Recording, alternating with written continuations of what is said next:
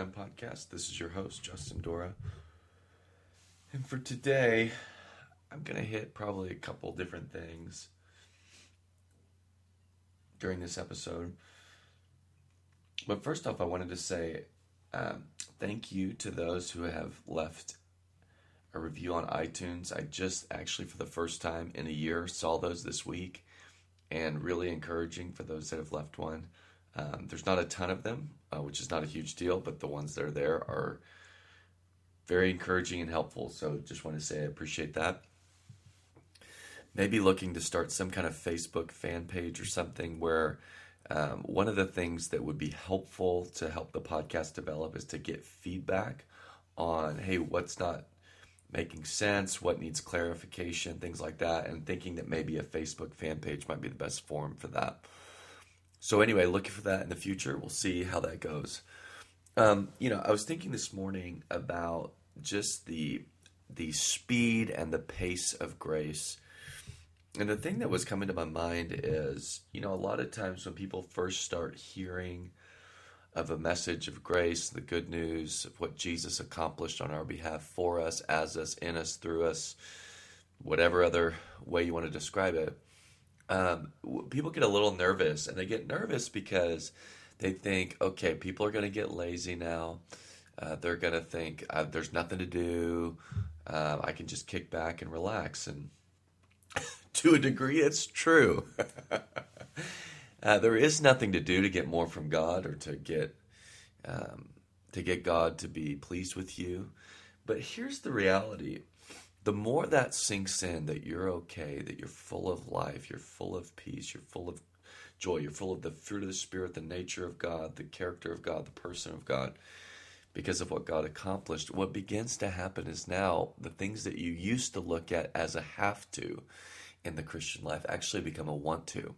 They actually become just a simple desire to live something out because that is the nature of God. He is other giving. And if his nature has overtaken your nature, God's not lazy, so you're not either. And so the pace of grace, or the speed of it, it may be slow. And slow could be a few months to a few years. Because the truth is, even though we are created in Christ Jesus for good works, there are seasons, depending on how performance-oriented we've been, there are seasons where God brings us to a place of, you don't need to do anything right now. You need to learn that you're okay just being a human. And that sounds very basic, but honestly, so often it's so easy to tie what we do to who we are, or to tie what we do to our place of value. And there are seasons where God makes you lie down in green pastures because you won't do it. And he makes you do it, and he lets everything else run its course where there's no fruit on it, so that you can learn to be, you can learn to sit, you can learn to be at rest. But the reality is that you don't stay there. Now, again, it's going to be different for every person. Everybody's journey is different, but my experience has been you don't stay there, because God will begin to awaken desires in you didn't even know you had. And here's the good news. Even though it may look like someone's being slow or going backwards even for a season, wow, they're not doing anything, or wow, their character's really going down the tubes. The good news is an authentic work of grace, the level of depth and thoroughness when the actions of being a follower of Jesus begin to reemerge. I'm telling you, they're real, they're genuine, and they're not going anywhere. They're here to stay. And that's the real long-lasting effect of grace, is you will serve, you will love, you will give, and it won't be because you're trying to get something. It won't be because you're trying to prove something. It will be out of a true overflow of the life of God in you, and you want to give it away. And there's that old progression that we've probably all heard: desire, leads to discipline, leads to delight. This morning I was thinking about that because for years I thought I don't like that phrase at all. And for the most part, I don't know that I think I still don't really enjoy that phrase. But I will say this. I think what I had clarity on this morning is what makes that phrase so misrepresented or misunderstood is oftentimes what we do is we say, if I'll discipline myself, then I'll have a desire to do those right things, and that will eventually lead to delight. We actually don't begin with desire, we begin with discipline. Actually, I would even go beyond that. We don't begin with discipline, we begin with have to, shoulds. That's what it's supposed to be like.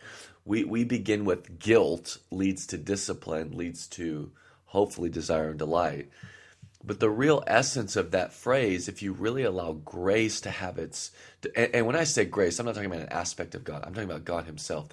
He is a free gift, a relationship that doesn't cost you anything, but cost him everything. So it may be free, but it ain't cheap, if you know what I'm saying. Let me find the train of thought that I just lost in trying to explain grace is not an it, but a person.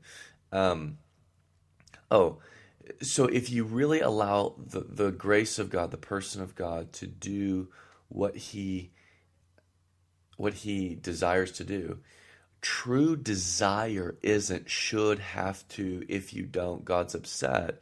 True desire is joyful. It's fulfilling. It's wonderful. It's awe-inspiring. Therefore, discipline is merely a way to direct your desires because delight is governing the entire process. In fact, maybe a better way to say that is delight will lead to desire and will express itself through discipline or direction. And discipline isn't self-will, grit your teeth to do stuff you don't want to do. It is intentional focus to bear fruit in places that if you're unfocused, you'll put too little energy into too many things. This is why when you're growing a strawberry patch, this is why you need to prune the runners, because if you don't prune the runners, then what happens is the energy that the plant is generating and producing will go into starting new runners instead of bearing the fruit of a strawberry.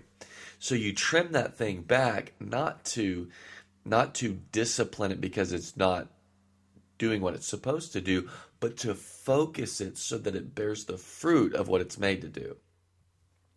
And it's the same with us. God brings us through seasons where He disciplines us. It's not a place of rejection or a place of harshness. It's a place to focus or to trim back what is actually harming the whole of you. If there's disease in a plant, you want to address the disease so it doesn't kill the whole thing. I think you get the illustration. So one thought that I've been having recently is, just to summarize this and put a bow on it and move on to the next thing, is the pace of grace or the speed of grace. While it can look like you're going backwards for a season, or it can look like you're doing nothing for a season. Number one, sometimes doing nothing is doing something. When a woman is carrying a child, at times it doesn't look like she's doing a whole lot on the outside, but internally her body is producing another human life. In the same way, sometimes the incorruptible seed, Christ in you, the hope of glory, sometimes He is undoing all the things you built your whole life around in your own effort and own strength, and that undoing won't allow you to do anything for a season. But eventually the life of Christ will mature and grow, and guess what? Now by His delight and desire, discipline will flow out that actually directs itself. It's called self-control to serve, love, and give to other people in the world that God has placed you in. That's good news. Okay, here's my big aha out of Ephesians 1 that I wanted to share. Verse 13 out of Ephesians 1 says this, and you also were included in Christ when you heard the word of truth, the gospel of your salvation. Having believed, you were marked in him with the seal, the promised Holy Spirit. Okay, here's where I really want to focus. Verse 14, who is a deposit guaranteeing our inheritance until the redemption of those who are God's possession to the praise of his glory. Okay, here was my big aha. I used to always read this through the lens of you receive a deposit of the Holy Spirit. Unfortunately, that's not what it says. And the way I always heard it was you get a deposit of the Holy Spirit. He seals the work of Christ, but there's this filling there's this filling of the Holy Spirit. So there's this second work of the Holy Spirit. The problem is that's not what the Scripture says. Now, obviously,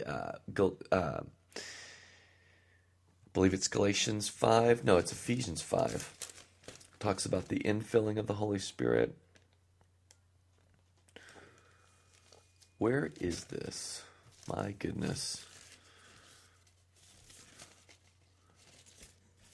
Ephesians 5. I'm kind of remembering it's verse 18. Yeah, do not be drunk on wine, which leads to dissipation, but be filled with the Holy Spirit. Okay, so hear me out here. So what the Scripture actually says here in Ephesians 1, verse 14, describing the Holy Spirit, it says, he is the deposit. The fullness of the Holy Spirit, all that he is the deposit guaranteeing your inheritance. Okay. So everything that the Scripture talks about that's included in the Holy Spirit, that'd be the relationship between the Father and the Son, that because it's in the Spirit, that'd be the gifts of the Spirit, the power of the Spirit, the fruit of the Spirit, revelation. He is the Spirit of wisdom and revelation. It's the sevenfold spirits in the book of Isaiah. Spirit of might, Spirit of counsel, Spirit of wisdom. There's 4 other ones. I can't remember off the top of my head. That fullness of the Holy Spirit is the deposit. All of it is the deposit. So the infilling of the Holy Spirit is being made aware or coming into a revelation of all of that fullness that you possess. And yes, it can look like a second, third, fourth, fifth, sixth gift, but it's the same gift that keeps on giving, if you know what I'm saying. This deposit isn't something that you have to get through positioning yourself and praying some magic words. This deposit is a gift given in the Son by his death, burial, and resurrection. This is why Colossians 2 says the fullness of the Godhead, Father, Son, and Spirit. It says the fullness of the Godhead dwells in bodily form in Christ, and you have been given fullness. Fullness is a gift that you've already been given in Christ. So this deposit, this gift of the Holy Spirit, he comes in fullness. He doesn't come in part. He doesn't come in part. He comes in person. He comes the full meal deal. And so the thing I started to realize is he's the deposit guaranteeing the inheritance. Well, the only thing that you don't, I don't even know if the right language is to say you don't possess, but maybe a better way to say it is, it's things we've never thought about that are those future things to come into our experience. Anything you've ever thought about in God, revealed in the Scriptures, is yours right now. Now, the big frustration that people respond to when you say stuff like that is they immediately put that against their experience, and they immediately put that against their emotion. And what I'm and understandably, even though I would believe, based on what the Bible says, that I have the fullness of the Godhead, I have the fullness of the Holy Spirit, I can't say that every experience that even the Bible points to is an experience I've had. But I'm not letting my experience dictate truth. I'm letting the Scriptures dictate truth. Therefore, even though I haven't felt it to the degree that maybe I've thought about, or I've experienced to the degree I've thought about or read about, either in the Bible or in other people's books or heard other people talk about. I believe by the grace of God that deposit is the fullness of the Holy Spirit, and it's presently mine. Therefore, how do I walk in more of it? As I learn to rest and trust in the grace of God, then by His grace, I'm able to take risk in life, and there's delight that's governing that. There's desire that's governing that risk. Therefore, I'm able to discipline or direct or be self-controlled in the way I live among the people that God has placed me in. Hopefully that makes sense. Anyway, to summarize this episode of the podcast, episode 41, as I'm looking at my screen right now. Number one, the speed or the pace of grace sometimes looks like you're going backwards or sometimes looks like you're doing nothing. But the authentic grace of God always, and I mean this, will always lead you. It may take a year, it may take 10 years. I don't know. I don't really care. It may take more time than you planned, but it will always lead to a place of other-focused love, joy, fruit of the Spirit, life of the Spirit, power of the Spirit, an others-focused life where you're giving and serving others and bringing them into an awareness of the grace of God, the person of Jesus, the power of the Spirit, and the love of the Father. Point 2. This deposit is not a deposit of the Holy Spirit. The deposit is the Holy Spirit. That in and of itself is a game changer. Hopefully this has been encouraging. I'm going to pray for us and we're going to shut this thing down. Thank you, Jesus, for your presence and your power that is alive within each one of us. Your word says that Jesus is both the power of God and the wisdom of God. Father, we thank you that you have made us complete and whole in Christ, and it's based on His work and not our own, that our entire relationship with the Godhead is founded upon. Also, Lord, we thank you that the Holy Spirit in and of Himself is the deposit. We don't just get a part of Him. So God, would you unpack and reveal and guide us in to the fullness of that truth by experience, not just knowledge, that we would begin to see the manifestations of the Spirit of God in our lives in a normative way, that people's lives are impacted. We experience that heaviness of your presence that's life-giving and refreshing and empowering, and we would see the kingdom of God expand in and through our relationships in this season of life. In Jesus' name, amen. Thanks for listening to the Wisdom Podcast. If you liked what you heard, leave us a review on iTunes, and iTunes will suggest this podcast to others. Thanks, everyone, and take care.